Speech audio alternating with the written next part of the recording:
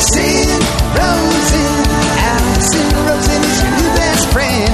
Allison, we've had the good times never end. Allison Rosen, doing the wavy pencil dance again. Allison Rosen, Allison's your new best friend. Hey everyone, hi, hello. Welcome to another episode of Allison Rosen is Your New Best Friend. I'm sitting here with someone whom I'm very excited to see because it's been too long, Larry Miller. Hello and welcome. You know what? Thank you. I'm still just smiling because the theme song is terrific. Thank you so much. I mean, it really, and I'm saying this to all the folks out there. Isn't that great? It's in show business, and we love it. We love it. Allison and Colonel Jeff and I love it. Three showbiz veterans together again, just like old times. That's exactly right, though. Mm-hmm. Just like old times. And driving up to your house gave me a big smile. True, I was late, but that's...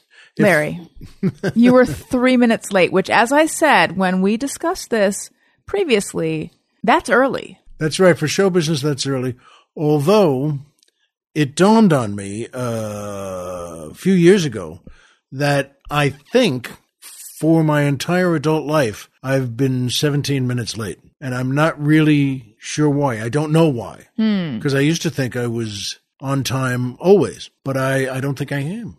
But that's also... Well, then you were really early today if you're only 3 minutes late. That's right. That's crazy. That's like being there early. Yeah. If you're just 3 minutes late. And yes, also, and I have, as you two guys know, I have my own show, The Larry Miller Show, which is a podcast that Colonel Jeff produces. And we were there this morning and did that. And then we went to lunch together at Jerry's. And the reason I'm saying this to let folks know, we had plenty of time. And then still...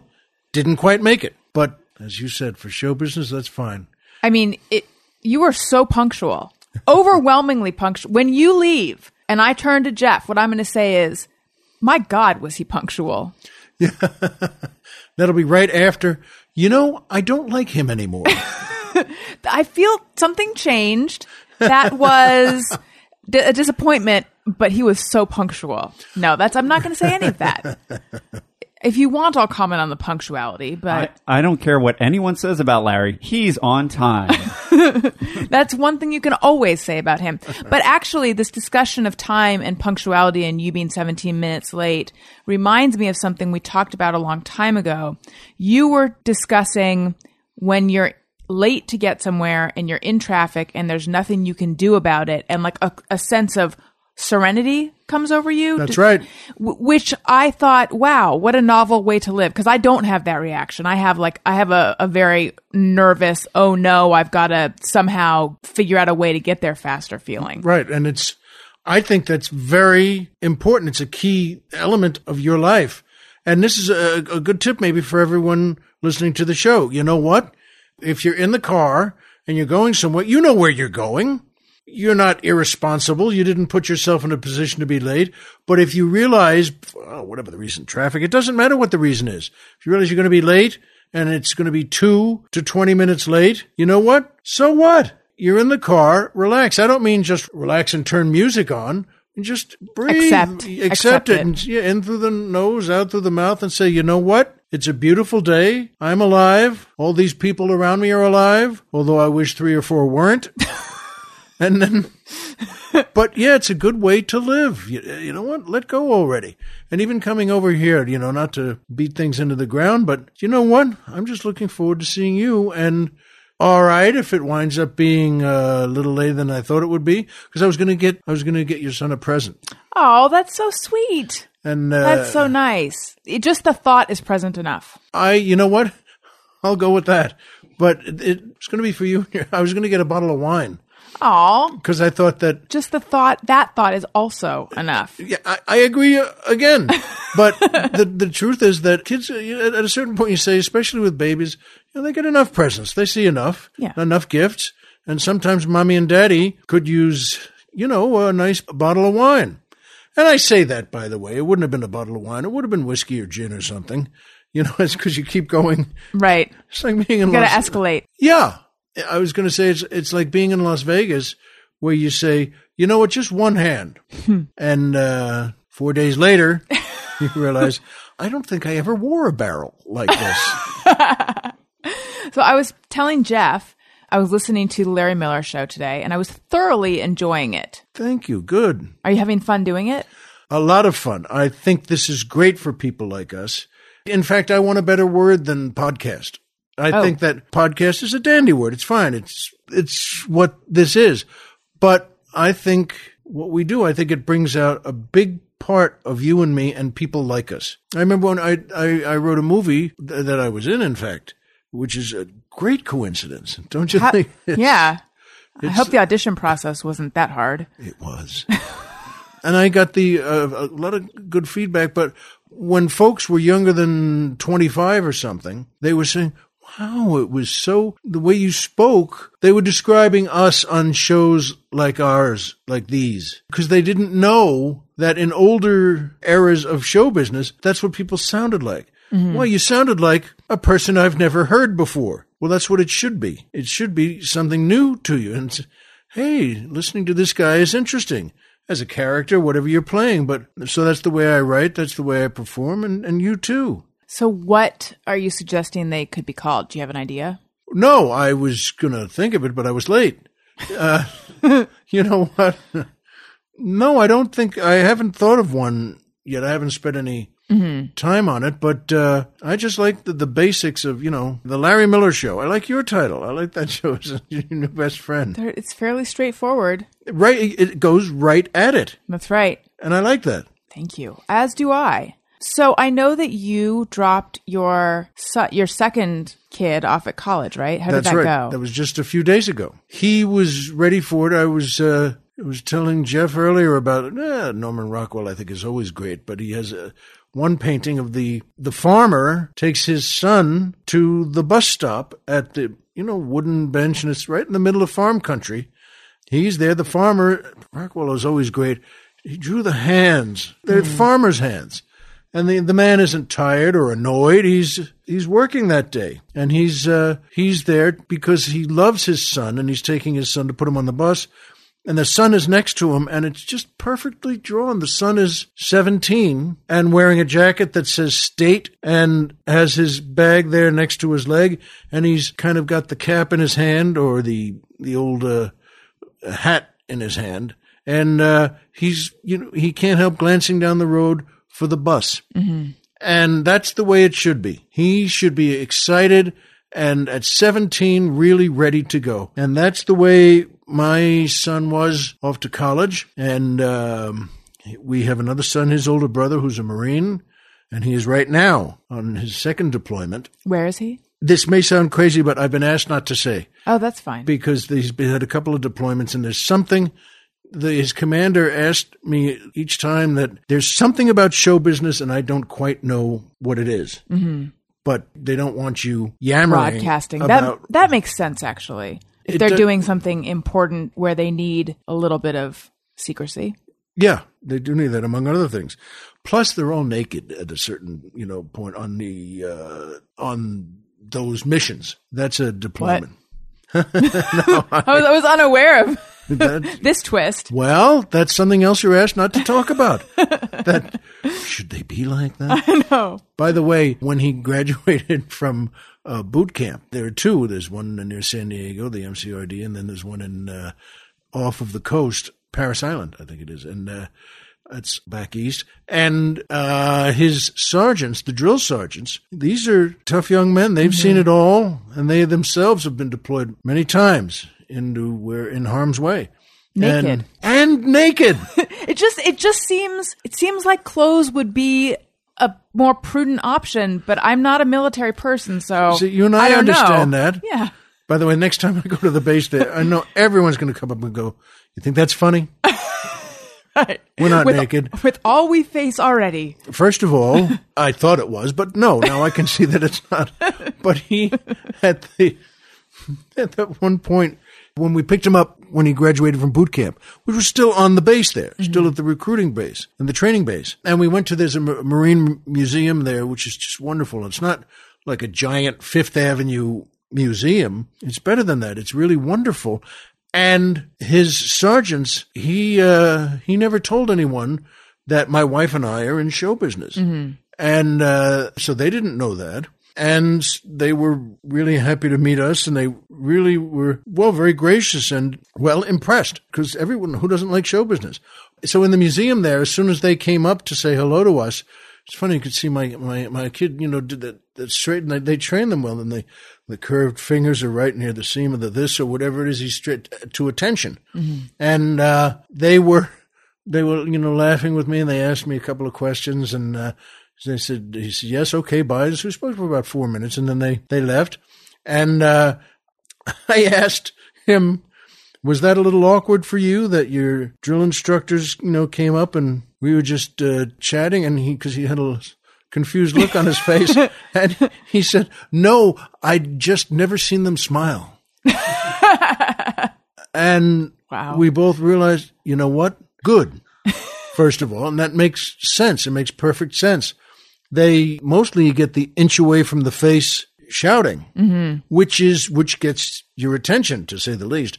But I thought, well, that's pretty neat. And they came up to him that night. One of the sergeants came up and said to him, so the same thing, you go to attention, and he gets up and he said, you never told me your dad was an actor, a comedian, and why not?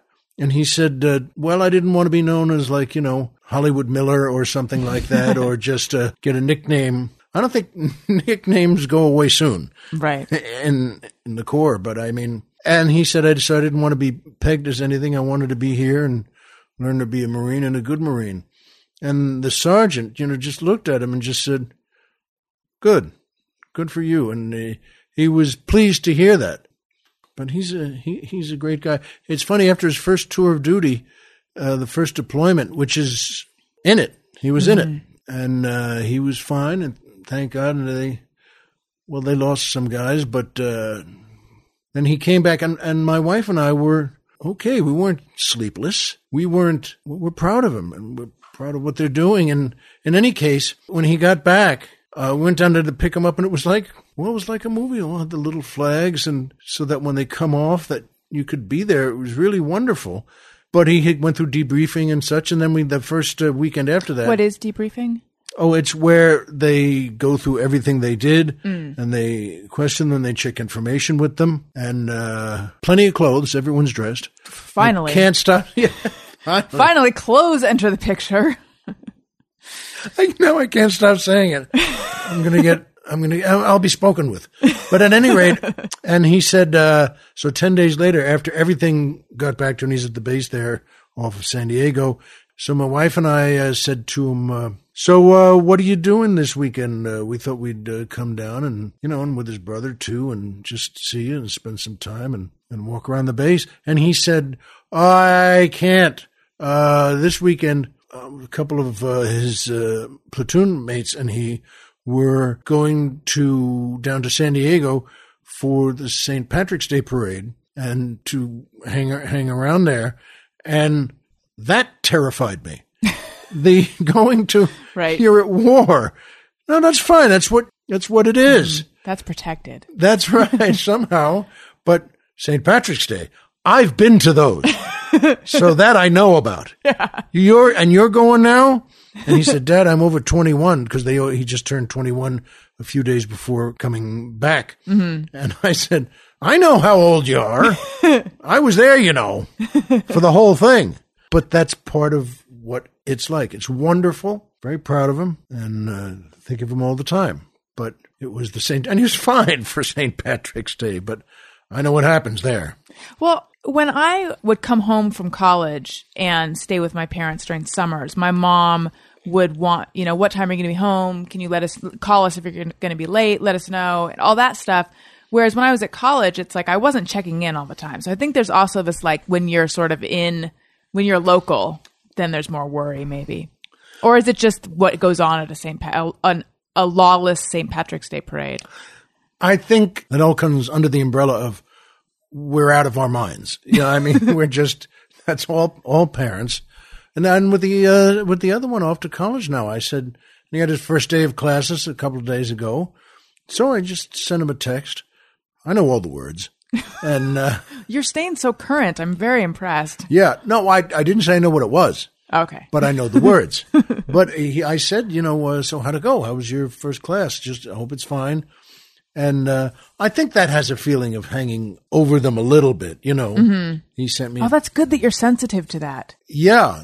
I think it is. It's probably good for us to be. But, you'll see that too, that every time, every second you're around your kid, you looking and thinking, what is that, a knife? Because, no, it's fine if it's a knife, but give me the knife. Right. And that's part of what the joy is. For everyone out there who has kids, they know too that whether they're newborns or 6 months old or 5 years old or all along the way, there's no end to the affection and the commitment that the parents have to the children. I actually don't know how I'm going to handle it. Now, granted, he's 6 months old now, so I have a lot of time. And he's especially vulnerable seeming now. But I don't know how I'm going to handle it when he gets to an age where he wants to do something that strikes me as dangerous. Whether that means going to school or skydiving or, the things that went to my mind is like, what if for spring break he wants to go somewhere that seems dangerous? Or what if he wants to study abroad? On the face of it, that seems fine, but I don't really know. And, I don't know how I'm going to let go. So I don't know how you deal with having a Marine for a son. I can tell you how you're going to let go. Okay. It's because you listed school and then skydiving. It's that all of those are kind of about the same.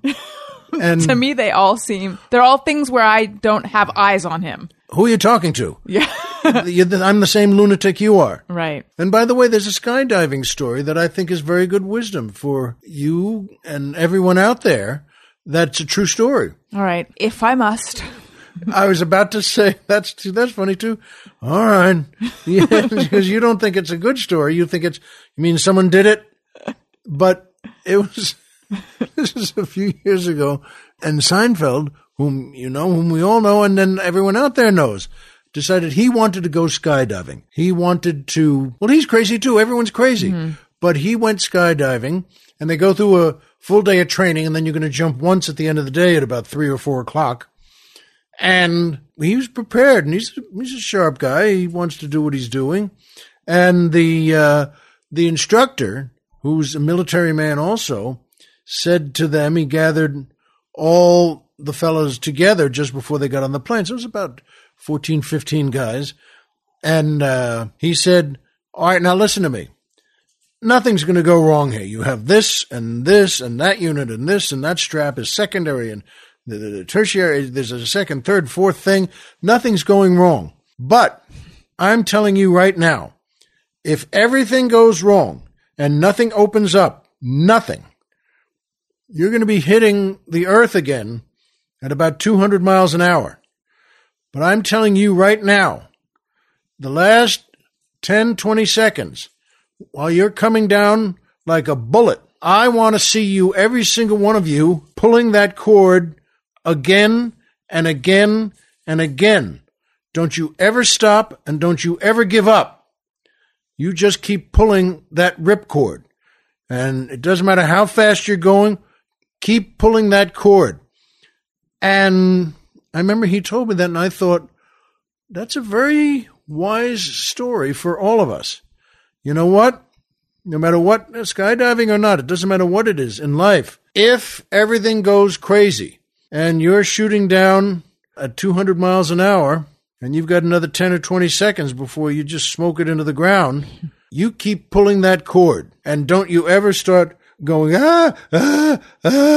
You know what? You just stay focused and pull that cord. I think that's good wisdom, and I hope folks out there think the same thing. I'm going to take that with me. I remember you doing the don't go, reminded me of labor for a second. And I remember a nurse saying to me, don't freak out. And having someone yell, don't freak out at you is not soothing. So then it was like I had to freak out just to spite her. Well, that's because she didn't know who you were. I do. But again, it's why weren't you there with me? And I probably would have gotten to say the same thing. Because there's a wisdom to that too. And you know what? She's not wrong. Don't freak out. I personally have a little bit of a like, if someone's going to shout something at me, I'm going to do the opposite just to say to them, get off my back. Do you have that? No. That's good. Briefly, no. But no, I don't think I do. You know, we're all a little crazy. And again, people in show business are a little nuts. But no, I think I understand what you're saying, though. I don't want her to say something and then me just do it. So I'll do something else. Right. Well, that's all right. Well, when you put it that way, it does sound a little crazy. Yeah, but it doesn't stop us and it doesn't help us. It's all right. Mm-hmm. It's okay to be a little crazy. You know what? It really is. Every time I've spoken with you, you seem like a very grateful, well-adjusted guy. But I know that can't be true. I'm semi-joking. Right. What are your demons? Demons? Or darkness? What's the dark Larry Miller? Well, that's... I think we all have one. I mean, let's see. I should have a better answer, or at least some answer. I don't know. I think not finishing work or not working as hard as I am about the things we do, writing a script or speaking to your agency or manager, and not being as smart with them as you should be.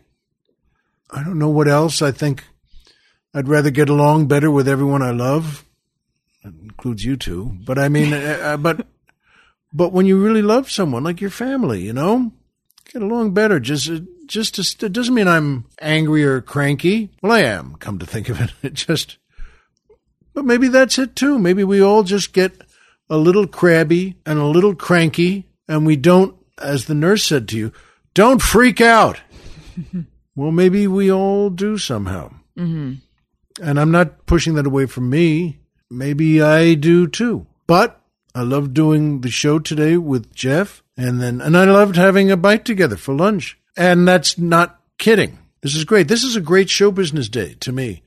You do two shows. One of them is mine, and we have the same producer, who's someone we care about a lot. That's a great show business day. And after this, I said to him earlier, I said, why don't we just go for another meal after this? And that's a show business day, but it is. If I sat down again at 7:30 tonight and started writing something I haven't written in a while, that would be great. But that's a heck of a show business day. That's really putting a cherry on top. Mm-hmm. So I'm just saying, you know, there are people who keep working and keep pounding away.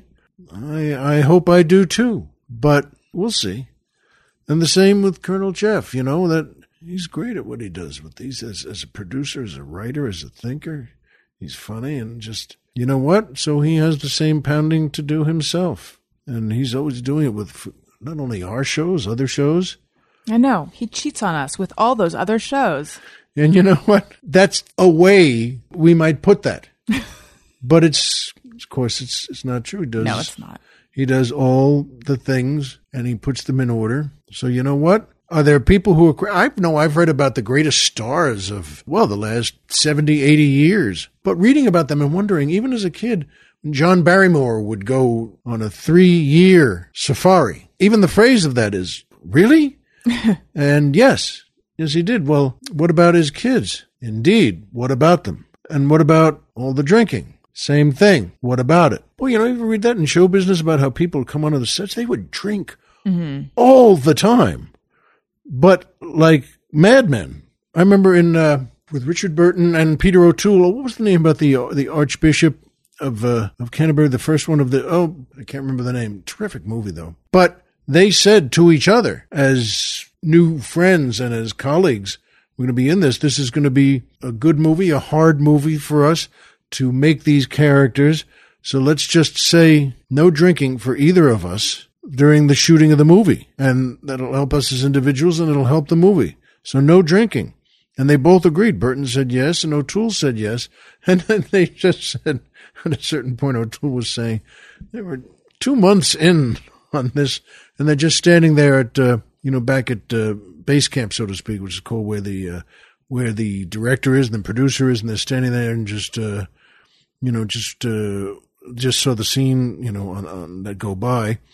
And without anything being said, O'Toole said, they just looked at each other and just kind of nodded and went, yeah. And they went out together that night and just got loaded for the rest of the movie. I'm not saying, oh, what a terrific thing to do. I'm just saying that's how folks were. Mm-hmm. And just wild. They had things at the table, at the craft services table. When did you do your first movie? I think I should know this, right? Well, roughly. 88 or something like that. It's a good story too. I had one line and I had 7 auditions for it, but they were very nice. They liked me and I got the part. That was my first part. And it was one line. Three Amigos with Nick Nolte and Martin Short and somebody else, another amigo. Well, maybe it was a different title, but the point is that... Well, Three Amigos was Martin Short, Steve Martin. Was it that movie? That's right. And No, Chevy no, Chase? No. Okay. No. And so they commit a crime, and it's in the police station. I was one of the cops, a full uniform, and that's him, the PBS job guy. I think I was better at it. No, that came alive for me. I see why you got the part. 3 Fugitives. That's it. There we go. Thank you. Yes, it was. And that day, I did all sorts of stuff. And then it came into the police station, and that was going to be my one line. And the director, it was for an escape scene. And the director gave up the set to the stunt coordinator, who was the stunt director, and very famous in the whole world of stunts. And he set it up, and I had already done the line, that's him, the PBS guy thing. And he set it up. I was so happy to be there. I'm in a movie, and it's a movie with stars, and it's a real Hollywood movie. So I didn't leave the set after saying my line. I was still standing around, and I didn't even notice they brought on a whole new cast who were stuntmen. And I'm still standing there in the same uniform, and I didn't want to leave the set right away. So the answer is yes, if you see this coming.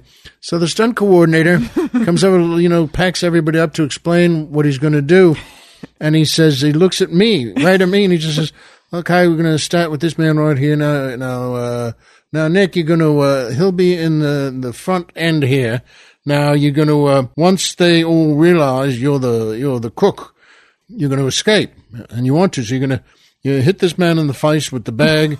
That was me, and that was going to be the start of the escape. Mm-hmm. So there's 20 stunt cops there, and Nolte, who's a great actor. He's just terrific, and when he hits you in the face with the bag, he's not kidding. And so and then he says to me, now you're going to, Nick hits you there, you fool over that bench. And then everybody, the other officers that fall on top of this man right here.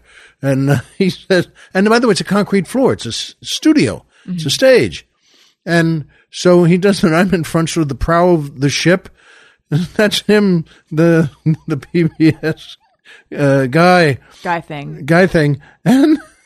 And Nolte, acting, and there, cameras behind me, so they can show Nolte reacting.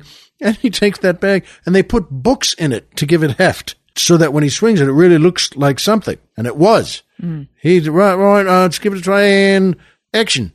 And Nolte takes this bag and swings it, and it hits me right in the face, flush, and bang! Oh, I mean, that's not kidding around.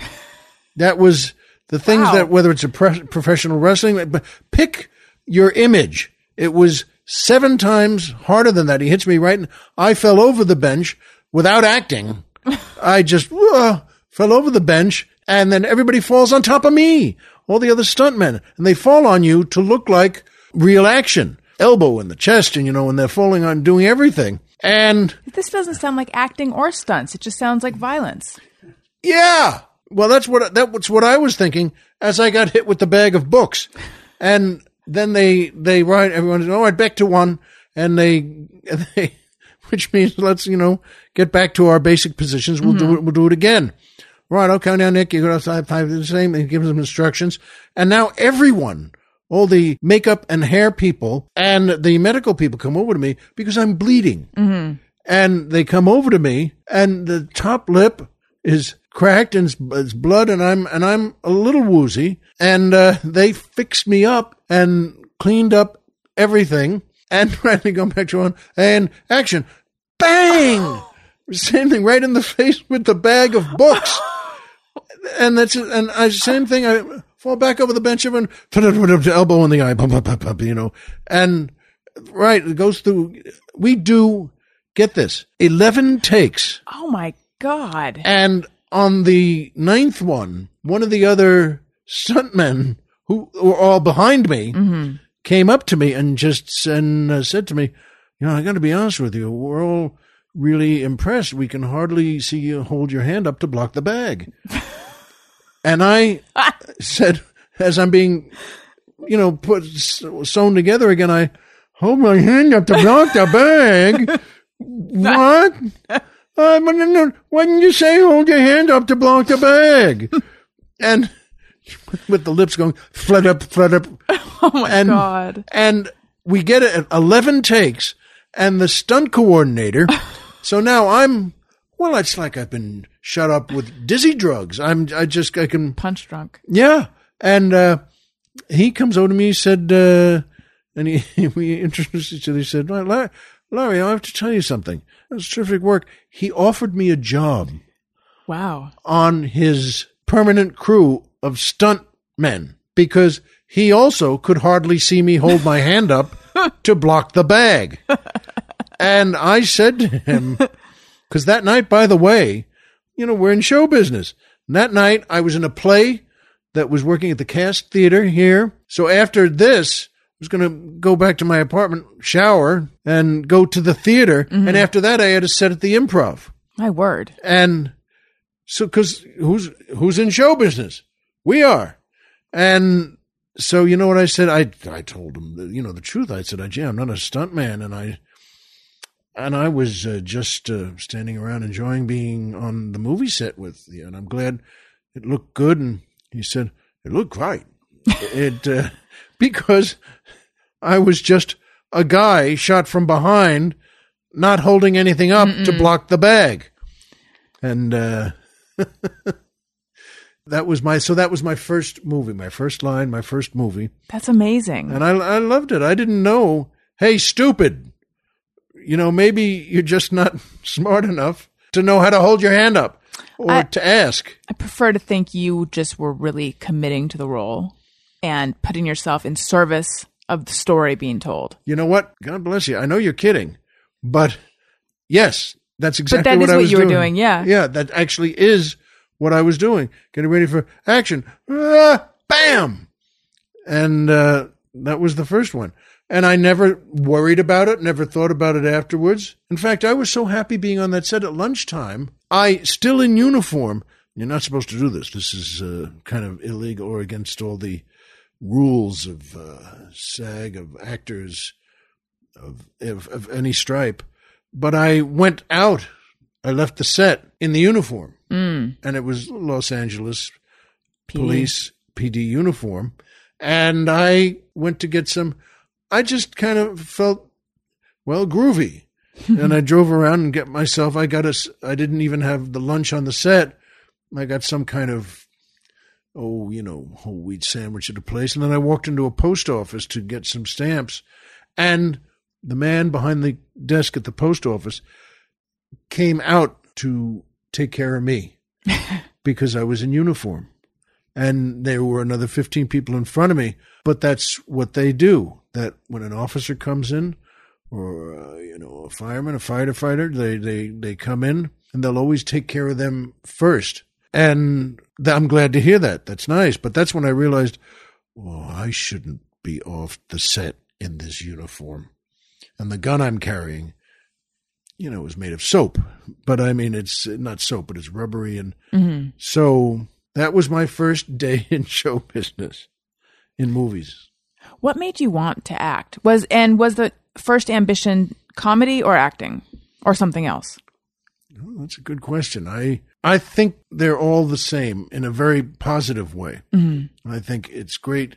You know this. Everyone listening knows this. Sometimes you laugh at things that are very dramatic in the movie, but it's done so well. I just saw Pulp Fiction again about a week ago. And if you've seen it, I'm sure you've seen it, folks. And, remember that scene where they're in the car just after killing the guys who didn't give the bag with the light in it to Marcellus. And at any rate, they said to the guy that they said, come on, they take the guy, whatever they're going to do with him.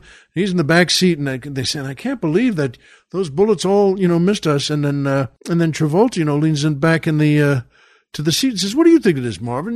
Did you see? And then his answer is, man, I don't even know. And Travolta says to him, well, you got to have some opinion. And you don't even notice, but he's leaning over the seat with the gun, and suddenly the car hits a bump, and it, bam! And it's just, he blows his head off. And it shows it's well shot too. Well, it's Tarantino, maybe, but I mean, it's beautifully shot.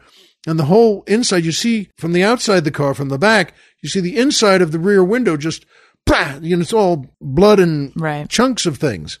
And I started laughing when I first saw it. I've laughed every single time since at that moment in the story. They're just having a discussion based on something crazy because they're in whatever this business is they're in. They're gangsters. And Marvin, what do you even think? And this is as close to a real discussion as they've ever had with a civilian. And here's what he thinks. He thinks his head has just been blown off. But that's the point being, sometimes if you laugh at that, and I have to think everyone laughed at that the way I did. Yeah.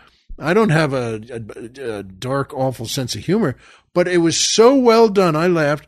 Well, why is that a joke? Describe what's going on in the movie, and it's not a joke, but it's hysterical when it's filmed and you see it.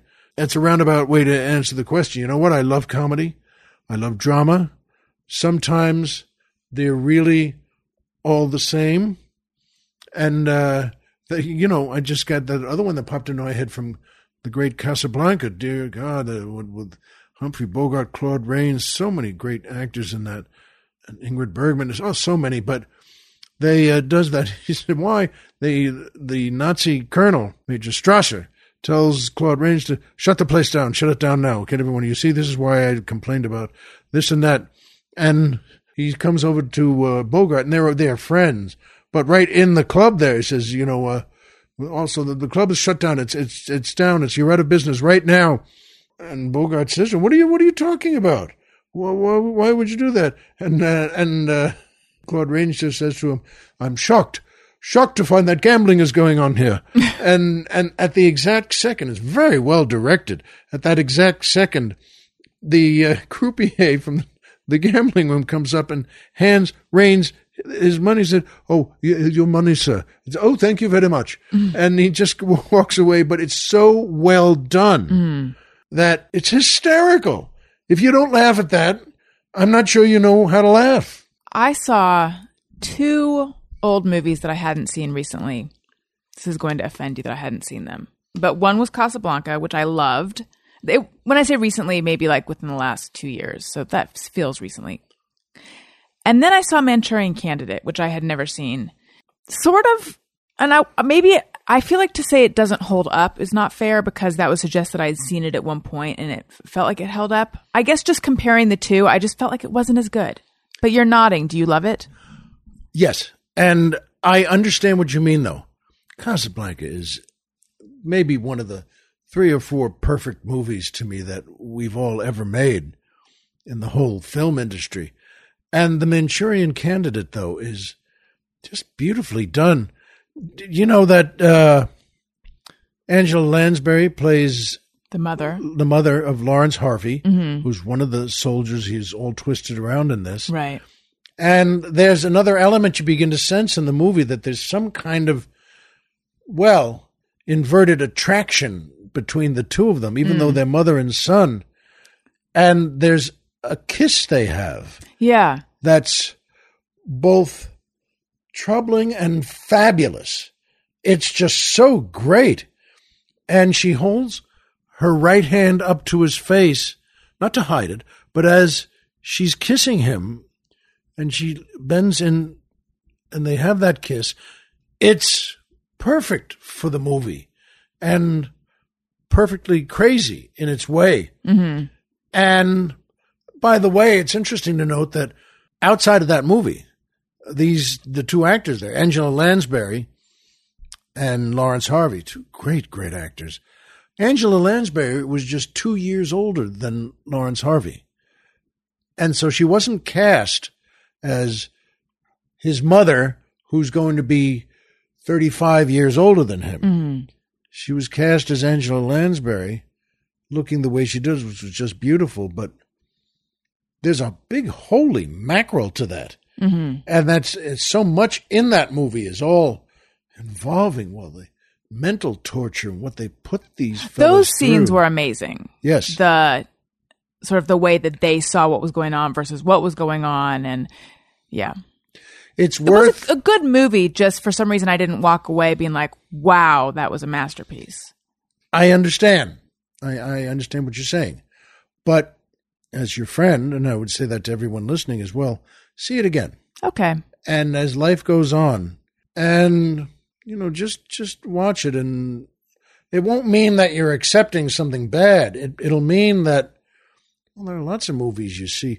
I remember, for goodness sake, the movie about Jake LaMotta with Robert De Niro and Joe Pesci. Raging Bull. Raging Bull. And the first time I saw it was when it was out and new in New York. And I remember seeing it and not thinking so much of it. Mm.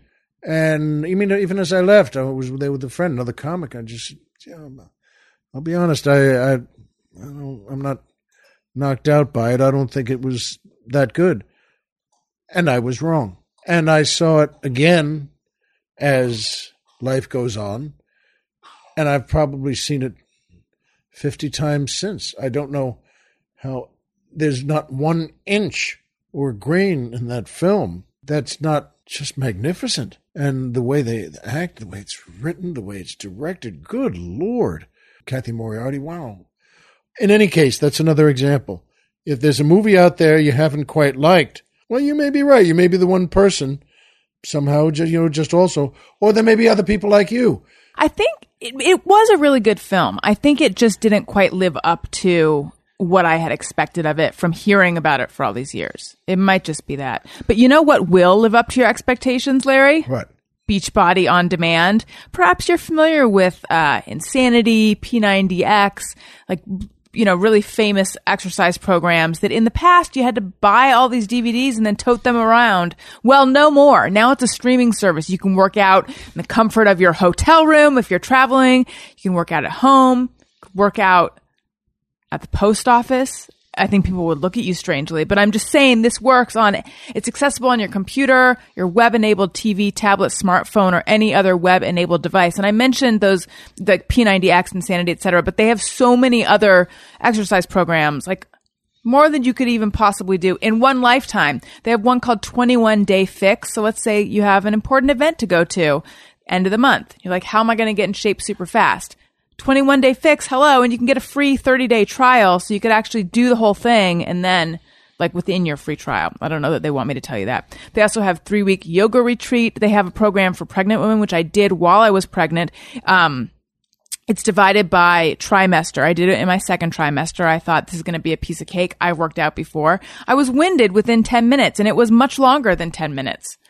So it's they're not fooling around here. These are intense workouts, and it's so convenient, so amazing. They also have the brand new first of its kind cooking show for healthy weight loss and portion control called Fixate.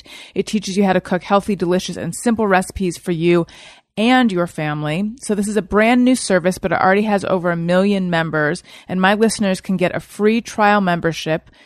Allison Rosen is your new best friend. Listeners, I'm talking to you guys. To get your free trial membership, just text Allison, ALISON, to 303030. Again, text Allison to 303030 and get full access to this entire platform for free. First of all, okay. Thank God. It's about time somebody got it together and solved everything like this. They really put a little bow on everything. By the way, you reminded me, I just had a really good part in what I think may be a terrific movie. and it's called The Man Who Killed Hitler and Then Bigfoot. And sorry, go ahead. No, go. This is the movie that you were filming in the town that still looks like 1763? Yeah, Deerfield and in Massachusetts, and Old Deerfield, and all the cities and towns around that. Beautiful part of our country, Western Massachusetts in summer. It's hot as Western Massachusetts in summer, but it was great. It's also starring Sam Elliott, who's a great actor, and I'm playing his younger brother, and I'm very happy to have been there. And I think that that's one of those that may be the greatest title in the history of Hollywood. The Man Who Killed Hitler and Then Bigfoot. You know, and I want to say, what's it about? You know what? I told the director, Bob Kraskowski, who's just a young man. He's 32 years old. He's directed before, but this, I really think, is going to bring his name to everybody out there, to all of you listening. And I said to him, listen, for you, every interview you're going to do about this movie, when they say to you, what's the movie about? You can just say to them, have you seen the title? Because look at the title. That's what the movie's about. What do we mean? The Man Who Killed Hitler and Then Bigfoot? Yes. And, well, what's it about? Just see the movie, and that's the title. But it was wonderful, and I'm very glad to be in it. It reminded me of that, thinking of Beach Body Bingo, or whatever that was. Beachbody On Demand. But I want them to come out with a new separate service called Beachbody Bingo, because it's fun to say. I know. Where was that from? Why did I say that? Beach Blanket Bingo? Is that Beach Blanket Bingo? Oh, yeah. And which was Annette Funicello and Frankie Avalon. Boy. And she was also someone who, well, God bless her, she's passed on now, but she was always not only a terrific actress, but gorgeous. I mean, she was just, no one was like her. Mm-hmm. And you just looked at her and said, whether I was as a kid or a young adult or the mature man I am now. But that it was, you could look at her and just say, yes. Well, wait a minute. There hasn't been a question. Doesn't have to be a question. The answer is yes. Well, you mean just yes, just yes. Let's take some questions that listeners sent in on Twitter. But first, I want to tell you guys, if you're going to buy something on Amazon, perhaps something we've talked about on this show, perhaps any of the many movies, Beach Blanket Bingo. My mouth wants to say Bimbo. I feel like that's like some other kind of movie. Click through the banner on my website, AllisonRosen.com. There's an Amazon banner there. Click through. Doesn't cost you anything extra. Helps out the show. Let them know we sent you. Also, I'm on Patreon. Patreon.com/AllisonRosen is where you go for that. It's really fun. There's all these different reward levels, so you can get extra bonus episodes. Just did our second bonus episode with none other than Colonel Jeff Fox. Really peeled the onion that is Jeff, and it was really fun. Whenever I talk about Patreon, for some reason, fun is my go-to word, because I feel that it is fun. It's a lot of fun for me. I think other people are having fun too. So bonus episodes, there's access to a video stream. There is a level where you get bonus. Fun and bonus is what I say. There's a level where you get merchandise in the mail. Check it out. Patreon.com/AllisonRosen. And if you like what you're hearing, I don't know that I can stand behind the last 20 seconds of me saying the word fun that many times. But if you like the other stuff you've been hearing, iTunes.com/AllisonRosen is where you go to subscribe. Okay, let's do some questions from listeners.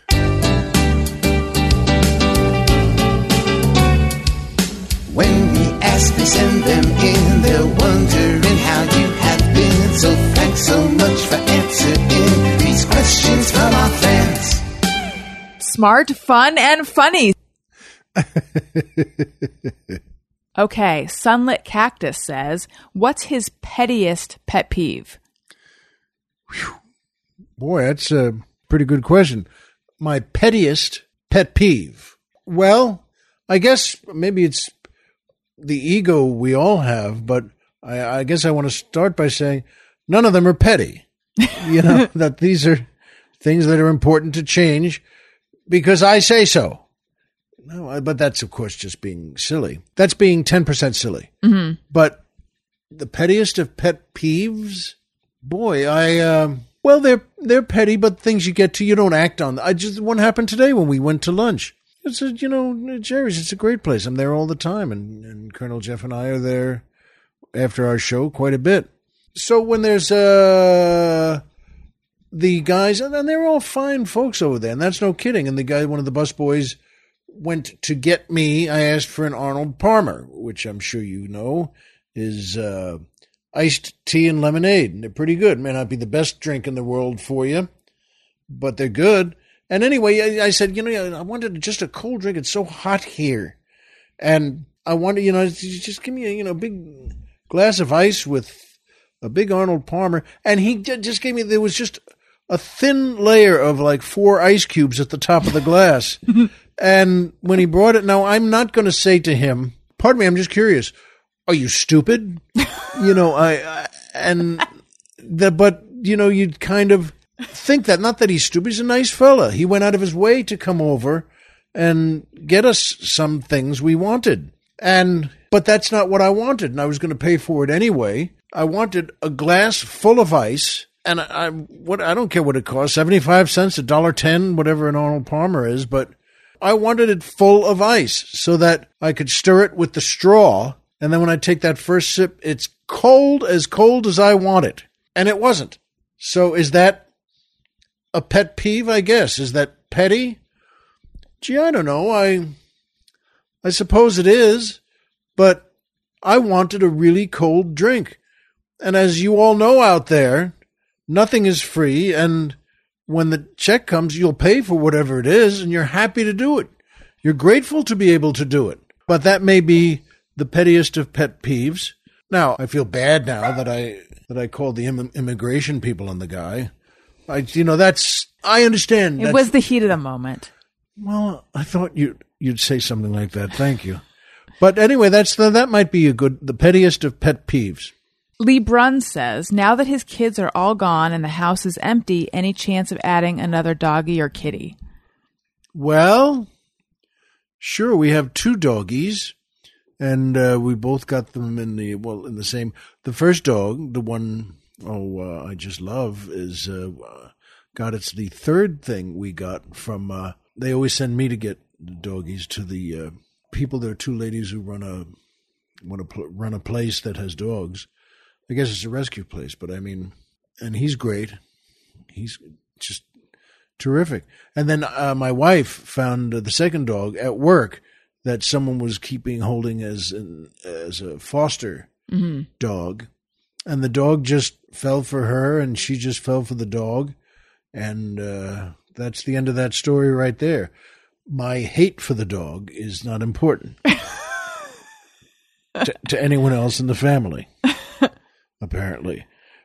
Why do you hate the dog? I'm half kidding. That's too strong a word. It's she's you get off on the wrong paw, so to speak, but she's always yipping whenever I try to reach my hand out and pet her a little, and she'll go, hi, and she'll bite me. But I don't know really what to do. And she's always taking things from the other dog, the one I just adore.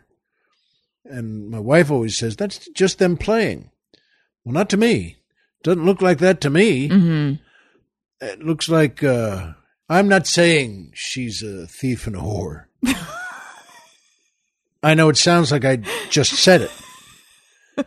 But I'll bet you $1 she's listening to this show right now just to hear what I might say about her. That's just like her.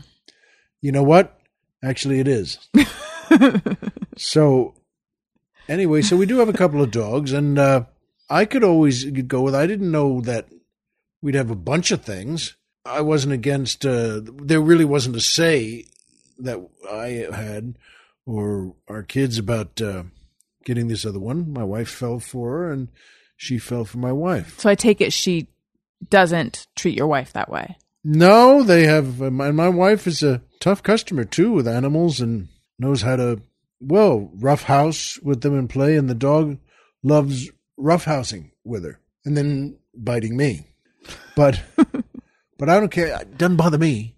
So, in any way, good question in any case of would there be more? Sure, I guess you never know in life what you're going to wind up doing or Who are you going to have? Maybe a couple of cats? I don't know what goes on with animals, really. I just love the one I love, and my wife loves the one she loves, and she thinks they really play well together.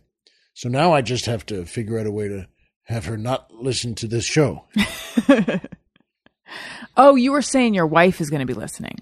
I thought you were saying the dog is going to be listening. I was saying okay. the dog is All going right. to be listening. But I was just teasing about that. You know, my wife, God bless her, she's really like that, the St. Francis statue. You just stand there with your arms open and all the birds come to you. That's my entire understanding of religion right there, by the way. I don't know if that helps anyone. Lee Bruns also says, and someone else asked this too, whose name is not on the tip of my tongue. What is the hamper status? Good question. Wow, that makes me feel so good. First of all, it's better than it was. And that is our hamper now. I haven't caught my wife doing anything bad to it, although I know she does. But, it's a good hamper. It's a bigger and tougher, stronger than the one we had before it, which used to bulge out like a man with a big belly. And so, you know what? Thank you for asking, but so far, I think that hamper is all right. Now, at this very second, if my wife is in the house, in our bathroom, and she's going after it with an axe, I just want to say, honey, please stop. Not because it'll save that hamper, but because I can always get another one. Colonel Jeff Fox would like to know who's on the mountain. Tom Mix.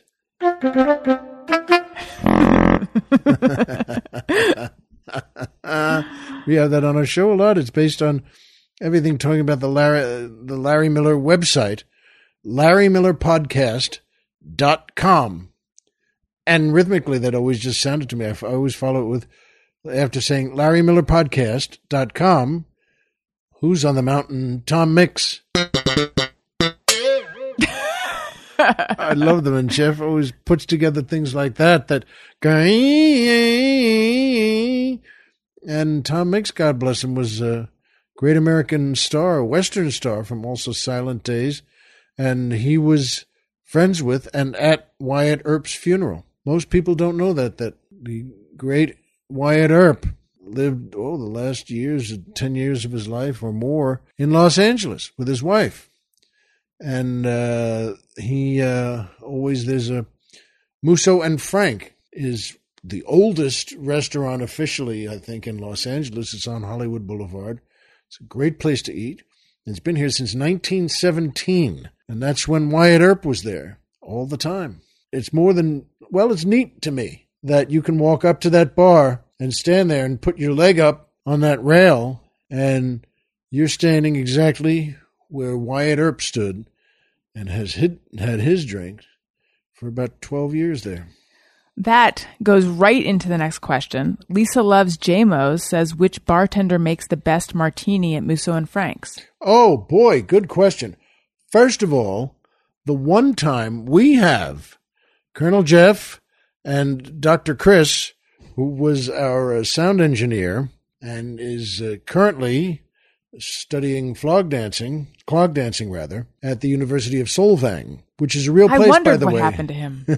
That's a real place, by the way. That's north of Santa Barbara. Mm-hmm. But so he's not working with us anymore. And yet, the first time we had our big fancy fried chicken dinner with 2 drinks beforehand in a different place. That's the rule of it. Mm-hmm. And we had those 2 drinks at Musso and Frank. And we went to a barber shop in the Los Feliz area because it's right near my chiropractor, and they give a full shave, meaning, the stropping on the leather. They give a real barber shave that you don't see a lot. And so after we all met there, this was the night of that first dinner, and we all got shaves there, and then brought with us a suit and shirt and tie and fancy shoes. I call fancy shoes, meaning you have to tie them. Mm-hmm. That's fancy. It is. And then from there, with our new barber shaves, we went to Musso and Frank for our first 2 drinks, and I had martinis Where did you change? in the back room of the barbershop. You know, where else would Of course, right? And the original plan was that we were going to walk from the barbershop in Los Feliz into Hollywood, and it was going to be called the Million Martini Mart. But then we realized it was a lot farther in person than it looked on the map, and we thought better of that. Yeah. That's right. Just drove. And Colonel Jeff is right. And also we realized 1 million is a lot of martinis. It really is. It's, in fact, too much. Mm-hmm. But in any case, that we had the 2 there, and the bartender there, I can't remember his name. I want to say Manny. I think you may be right. And you know what, though? It was a heck of a martini. Yeah. It was, no kidding around, pretty great martini. And it's not that easy to make those. I've wondered over the years, how did he do that? And because I watch. How? Because I can't make them that good. And I think I'm doing the same sort of thing, but I'm not. He had that brisk move with the spoon where he had the ice in the mixer, and he didn't swirl it, but he would kind of stab it and spin it at the same time. That's right. Rather than shaking it. That's right. And somehow that made it great. And I don't know, either at Musso and Frank, good question, who the best bartender is there, but Manny that night was sure pretty good and makes a heck of a martini.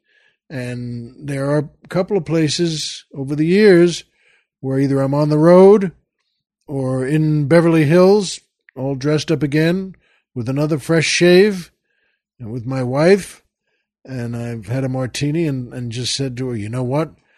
This is a heck of a martini. So good question. And one of these days, we'll have to get back there again and see who's good. Lisa Murphy says, does Larry Miller have any regrets? Wow, regrets. I think the great Sinatra song lyric comes to my mind. Regrets, I've had a few, but then again, too few to mention.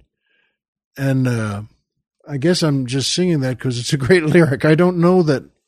I'm very grateful. I'm here alive again. Very grateful. And for you and all of you out there, too. We woke up today, and I always say this at the end of my show, that, and you know what? If you walked out of bed today and had a job and came back to a home where someone cares about you, folks, the game's over and you've won. And I believe that. But regrets, I don't know, folks. There's so much bad in the world, as you all know. Do I regret that? Well, sure, I guess you do too, but we're so lucky. We're born Americans, and boy, oh boy, we're in a place that, well, your only regret may be the too little ice in the Arnold Palmer. So we talked in October of 2013. When was your accident again? Oh, let's see, about 3 years ago, a little more than 3 years ago. So it was because we talked after that. I was just trying to remember like how much after it was. I want to say wasn't it like in early summer? Does that sound right? Could have been, sure, because it was in. Because I know that we went, my husband and I and Jeff, were at your son's bar mitzvah, and that actually I feel like that was at the beginning part of the year.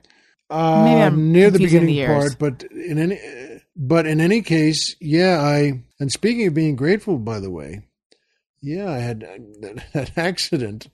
You may want to put that word in quotes, but I had too much to drink, and I went outside to bum a cigarette and have one on the sidewalk, which shows you how much I had to drink because I don't smoke. But I did that. I smoked the cigarette, and I slipped on the sidewalk. Whoever slips on the sidewalk, by the way? The answer is no one, really. Right. And I fell backwards and hit my head on the sidewalk and split it like a walnut. And I mean, and I'm going to talk about this in my next one-man show because they called the ambulance, which was around the side. This bar, I don't even want to name them yet until they say it's okay, but they had an ambulance around the side in case you wouldn't. Was this a tough bar? The ambulance is there always. And, sort of like the old bank robbers. Why do you rob the banks? Well, that's where the money is. But So they, took me to Cedars Sinai, and boy, they take the top of your head off, and because they let it enlarge to heal. Mm-hmm. Right. They put you in a coma. That's right, and they on purpose. Mm-hmm. And I died. And in case some of you listening out there is thinking, wasn't this a comedy show? But you know what? That shows you again how one thing leads to the other. I died and went to heaven, but not through the front, not through the gate. Didn't see my parents or anybody. There was no river. They took me in through the back. There is a back. And I went into God's office, and we had a long meeting. He was very mad, which is, again, something else you don't want to see. And I'm bringing this up. There's so many details in it, but without really starting something I can't finish right now, I'm here to tell you that I won the argument because everybody asks to go back. And I made a good case for being sent back. So I was sent back. And I'm still not doing what I was told to do. But that's some of the drama that I'll talk about in this next show. And it's going to be funny, too, because everything important is. It's dramatic and funny. I have 5,000 questions, but I feel like all of them will be answered in your one-man show. So when can I see that? Let's see, in about an hour. No. I mean, approximately. Pardon me. There's a lot of work to do on it, and I'm still writing. That's the thing about a good script and a good show. Someone has to write it, and that has to be, well, people like us. Well, what I was going to ask is, do you feel that you've changed since the accident? I hope so, because I was ordered to change, and not by anybody's secretary. I do. I always had faith, but I'm telling you now, folks, it's whatever you believe or think you believe, it's there, and you're going to be there. And you'll either get sent back as a cow or get sent down where, or you'll go meet all your loved ones at the river there. But that's not a joke. That's guess what's going to happen now, potato head? And, you're going up in a beam of light, as I was. And you're saying to the guy in the next beam of light, wow, so this is it, huh? And he said, mm-hmm. And, but I was sent back. Thank God I recovered. I got out of the coma. And there's a true story, by the way, about this. This is true. My wife was taking the kids to school, and she's a comedy writer and would go then to see me at the hospital when I was in a coma, too. And she'd spend an hour there with me and then go to work to write jokes, which is a wonderful thing to do. And hard to do, I imagine, when your husband is in a coma. Yeah, I have to ask her about that. But yeah, and then after work, she'd go pick the kids up at school and for baseball and football practice, and then she'd bring them home and make them dinner and take care of everything, put them in the baths and get them ready to get into bed. Then she'd come to see me again at the hospital and stay with me from say 9 to 11. And I was in the section where people are when they have the top of their heads taken off and they're in a coma. And one night, then she'd always get home just right about midnight and get ready to go to sleep and then get up. And one night, I remember I'd been in the coma 10 days, and she came home after seeing me at the hospital and went out onto the little terrace outside our bedroom, and she yelled at God. She screamed, and she said, I can't take this anymore. Take him or give him back and heal him, but do it now. And she was really angry, and she came the next day after taking the kids to school, and she saw the doctor at the nurse's station there, and he was filling out some kind of report on a clipboard, and she walked over to say good morning, and she walked over, and he said, he smiled, and he looked at her, and he said, oh, Mrs. Miller, it's good to see you. I have some good news for you. Your husband came out of the coma last night, and he said, I think he's past the danger point. the death point. And she said she felt herself starting to cry and to shake a little bit. And she said to the doctor, "Excuse me, do you know what time last night he came out of the coma?" And he said, "Midnight." And this actually happened. She said, well, she's a great comedy writer anyway, but this is part of the same theme. Drama is comedy and comedy is drama. And she started crying and the doctor said, "Tears of joy?" And she said, "Well, no, it's just that if I knew this was going to happen, I would have asked for something like new furniture or something, or carpeting, drapes, something. If I knew this was that real, that it happens." But that's actually true, that she said and felt these things. And there the doctor took her into my room, and I was conscious but very deeply, spun out there. I'd been in a coma for 10 days. Oh, and dead. But we held hands. The doctor said it's okay. And we had a little thing of squeezing hands we did when we were dating. And there's much more that belongs in a show. That's really amazing. Yes, thank you. And I agree. It is. And true. Okay. Going back to the questions, McWolf says, "Can you share a story from making Best in Show? The chemistry between you and Catherine was incredible. My favorite movie of all time."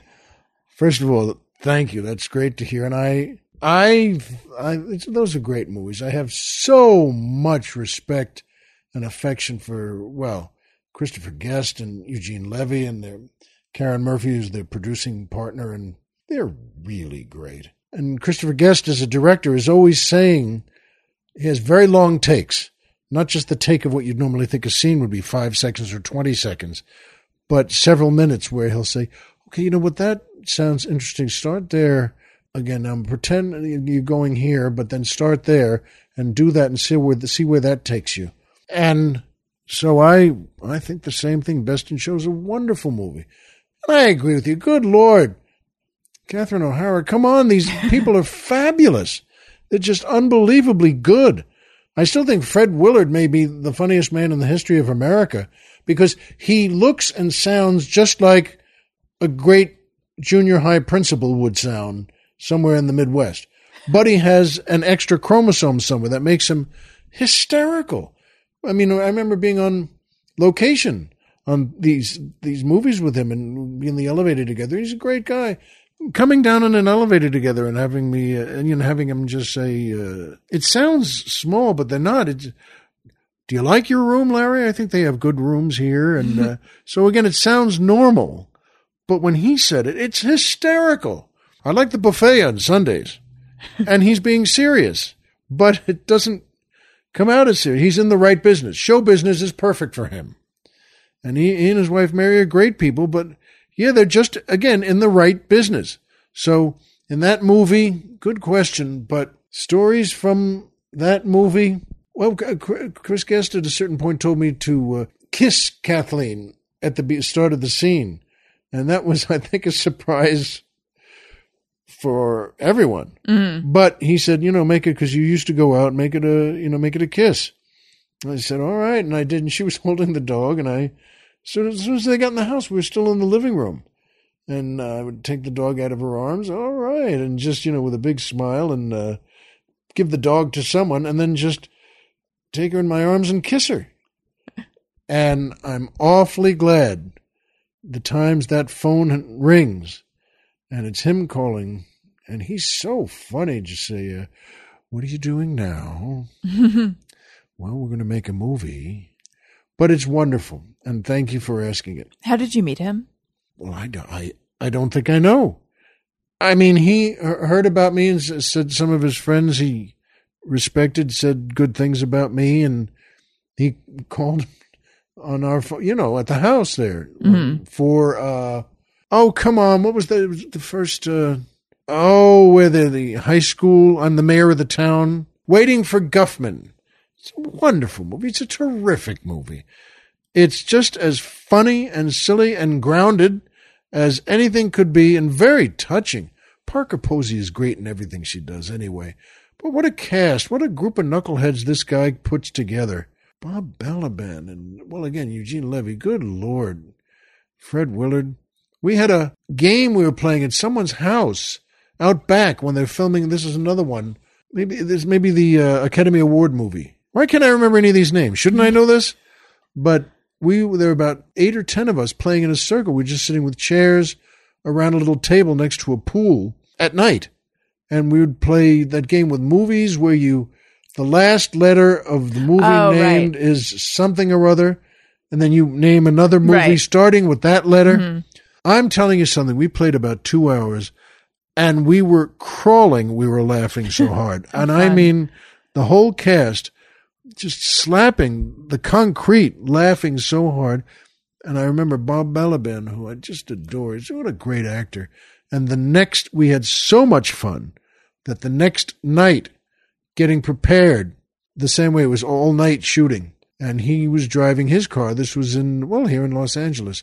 And he saw me walking to the set, and he rolled his window down, and he just had such a great, warm smile and said, do you think we could do that again tonight? Oh. Do you think we could get together like that again?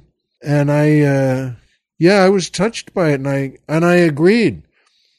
And I said, you know what? Let's see what happens. Who knows? Maybe let's try and nudge that forward. But last night sure was good. And he just nodded and smiled, and he drove off to get his makeup on. Oh.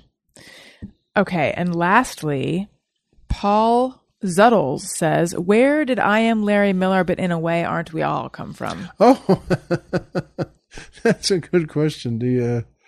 I say that at the beginning of every show that, welcome back to the Larry Miller Show. I'm Larry Miller, but in a way, aren't we all? And I just love, and I know Jeff does too, silly is a great word for comedy. And where it came from is, well, me, but you're in the moment, whatever that is, and that just felt and still feels like a great thing to say. It's just fun and just a little nonsensical, but a great nonsensical. But I love that. I love the silly, absurdist stuff. Yeah, so do I. There's not only nothing wrong with it, there's everything right with it. Mm-hmm. Terrific stuff. Silly is sometimes the greatest thing in the world. But thank you for asking. I wish there were, let's see, there's no better story than where did it come from? Well, when you're a comedy writer and a comic, it comes from there. And let's do a very fast, abbreviated Just Mirror Everyone with full jingle, though. Sometimes I ponder on something I have thought or done. Is it just me or everyone? All right. This is where people write in with things they think or do, and they wonder, is it just me? Is it everyone? And we say whether we also feel these things. Noah says, I feel immense guilt when I vacuum up loose change. I don't. I feel like coins have had their day, and that day is no longer. You may be right, but first of all, I thought you meant Noah. That is, when you said Noah says this. Like the biblical Noah? Yeah. Oh, no. I meant Noah like Noah, a guy who follows me on Twitter. No, first of all, he should. But when you said that, and then Noah says. Oh, I see. Like I'm quoting scripture. Yeah, wow. Holy mackerel. This Just Mirror Everyone segment has taken a strange turn. You remember, you're talking to a guy who sat in God's office. Right. But at any rate, maybe coins have had their day. But I don't think so. I like the thought of coins. But would you feel guilty if you vacuumed them up? That's a lot of vacuuming. I guess I kind of want to say. Yeah. I mean, can't you pick up the cushions from the couch? Shouldn't they be right there? That's right. In the giant wallet that is your couch. Yeah. And plus, I like the romance and the design of coins. I don't mean from 3,000 years ago, the founding of Jerusalem. I mean, boy, they had some great coins then, I guess. But I mean, I like that. I like the old English pounds, these thick, heavier coins. And I like a lot of our coins too, but I understand what you mean. It's not as if we use them that much. And it's not, but I wish we did. In fact, on that movie I just did, I left a silver dollar on the night table in the hotel. And I felt pretty stupid about that because that's something I always carried to remember my mom. And Why silver dollar? well, now you got me there. I don't know. It wasn't that. And she always loved silver dollars. I don't think we ever spoke about them, but somehow that coin always made me think, well, that's her coin to me. But it's someone else's coin, maybe one of the maids now. But I'd like to see more coins. I'd like to see us use more coins. But I understand also that you might have 3.5 pounds of metal in your right pants pocket. But I don't want to give them up yet until we think about it and try and design better coins. Do you know the word for someone who collects coins? And this is not a joke. It's just a fancy word. Oh, wait a minute. Is it philatelist? That's a stamp collector. But it's so close that it's about the same size. Don't you get something for that? Don't I get Yes, you do. You get runner-up. But what we're looking for, I believe, is numismatologist. That's right. Or numismatist? Let's find out, Jeff. It might be numismatist. I'm not sure, but Well, we're both in the ballpark of it. I think together we make one normal person. Or two wrong people. It really depends on Or how you're just two looking at people it. who are wrong. That's right. All right. Wendy says, why is the term manslaughter a step down from murder? It sounds way worse. I would have to agree. It does sound, it's more graphic and violent sounding. You know, she has a point there. Manslaughter. Yeah, the word slaughter is, well, slaughter. But on the other hand, I think there's something timelessly unstoppable about the word murder. It's a little more slick. It just feels a little meaner to me, a little more vicious. It's murder. And isn't it, you're supposed to, the first degree murder, you plan it, you've thought about it beforehand, and then you carry it out. And then I wouldn't know offhand, but manslaughter, isn't manslaughter just Is it accidental? We both look at Jeff as if he's been brought up on these charges. When you were tried for manslaughter, what was the situation? Arrested but never convicted. Let's be clear about that. I don't know the difference. I think manslaughter is involuntary, meaning that you killed someone. Maybe it was an accident with your car, or maybe you were negligent and right. died. It wasn't premeditated. It wasn't premeditated, but it wasn't intentional, I think. Right. That feels right. That sounds about right, yeah. It's kind of also lucky that our country isn't, well, not mind who runs, over the centuries, some of the knuckleheads we've had, but that we're not making up the rules of where all rules to us start with, I think. Yeah, it's good they have books that this stuff is in. Sometimes it doesn't quite help, but I think it's good that there are books. Right. But it's better than if it was just like the oral tradition. I think so. I think so. According to the internet, manslaughter is an unlawful killing that doesn't involve malice aforethought, intent to seriously harm or kill, or extreme reckless disregard for life. So it involves less moral blame. Right. To the internet. I think. Your Honor. All right. So is it newsmatologist or numismaticist? Or neither? Numismatists. Oh, Larry, I think you were right. It sounds right, but... And then there's the numismatic, which is the study or collection of currency, including coins, tokens, paper money, and related objects. Like paper clips? Yeah. No, wait a minute. Isn't a numismatic the guy who does stretches with you? Teaches you which way to bend? The calisthenics? The numismatic calisthenics? You know what? Alice's husband is, by the way, is a numismatic. Really? He's so limber. Yeah, he could touch his toes without bending his knees. By the way, I started this almost being able to say the word, and with each subsequent time I've tried to say it, now nothing that is even like the word is coming out. It's just nums. Yep. I've lost it. Yeah. Numismatist? Numismatist. Numismatist. Boy, that's what I get for coming out guns blazing with my, hey, do you know this fancy word? All right, and lastly, Nicole Goodwin says, just mirror everyone. Can't sleep if there is even a hint of light coming from an electronic device in the room. There's a twist here. But I'm afraid of the dark. I didn't think it was going to go that way. No, I'm not that way. Ever since I had a baby, I don't know why, but for some reason we never fully turn the lights out in our room. I think it's because someone's always up. I mean, not anymore, but at the beginning, it's like, oh, we don't observe nighttime anymore. The baby certainly doesn't. So it's just like somehow there's always a light on and someone is always sleeping with lights on. So I would prefer to sleep in total darkness, but I'm able to sleep when it's light. That makes sense to me, frankly. That doesn't sound crazy or odd in any way. So that's the way you're doing it. It's not, when the kid gets to be 11, if you're still right, all cuddling together with the lights on, I think you should probably stop, move on. But no, that's fine now. It sounds good to me. What about you? Do you need it to be dark, pitch dark? No, I don't think so. And I like a little light from the street coming through the curtains. Just a little. It doesn't have to be a light that you see, but I like being able to see around the room a little, especially you wake up in the middle of the night and you go to the bathroom or something.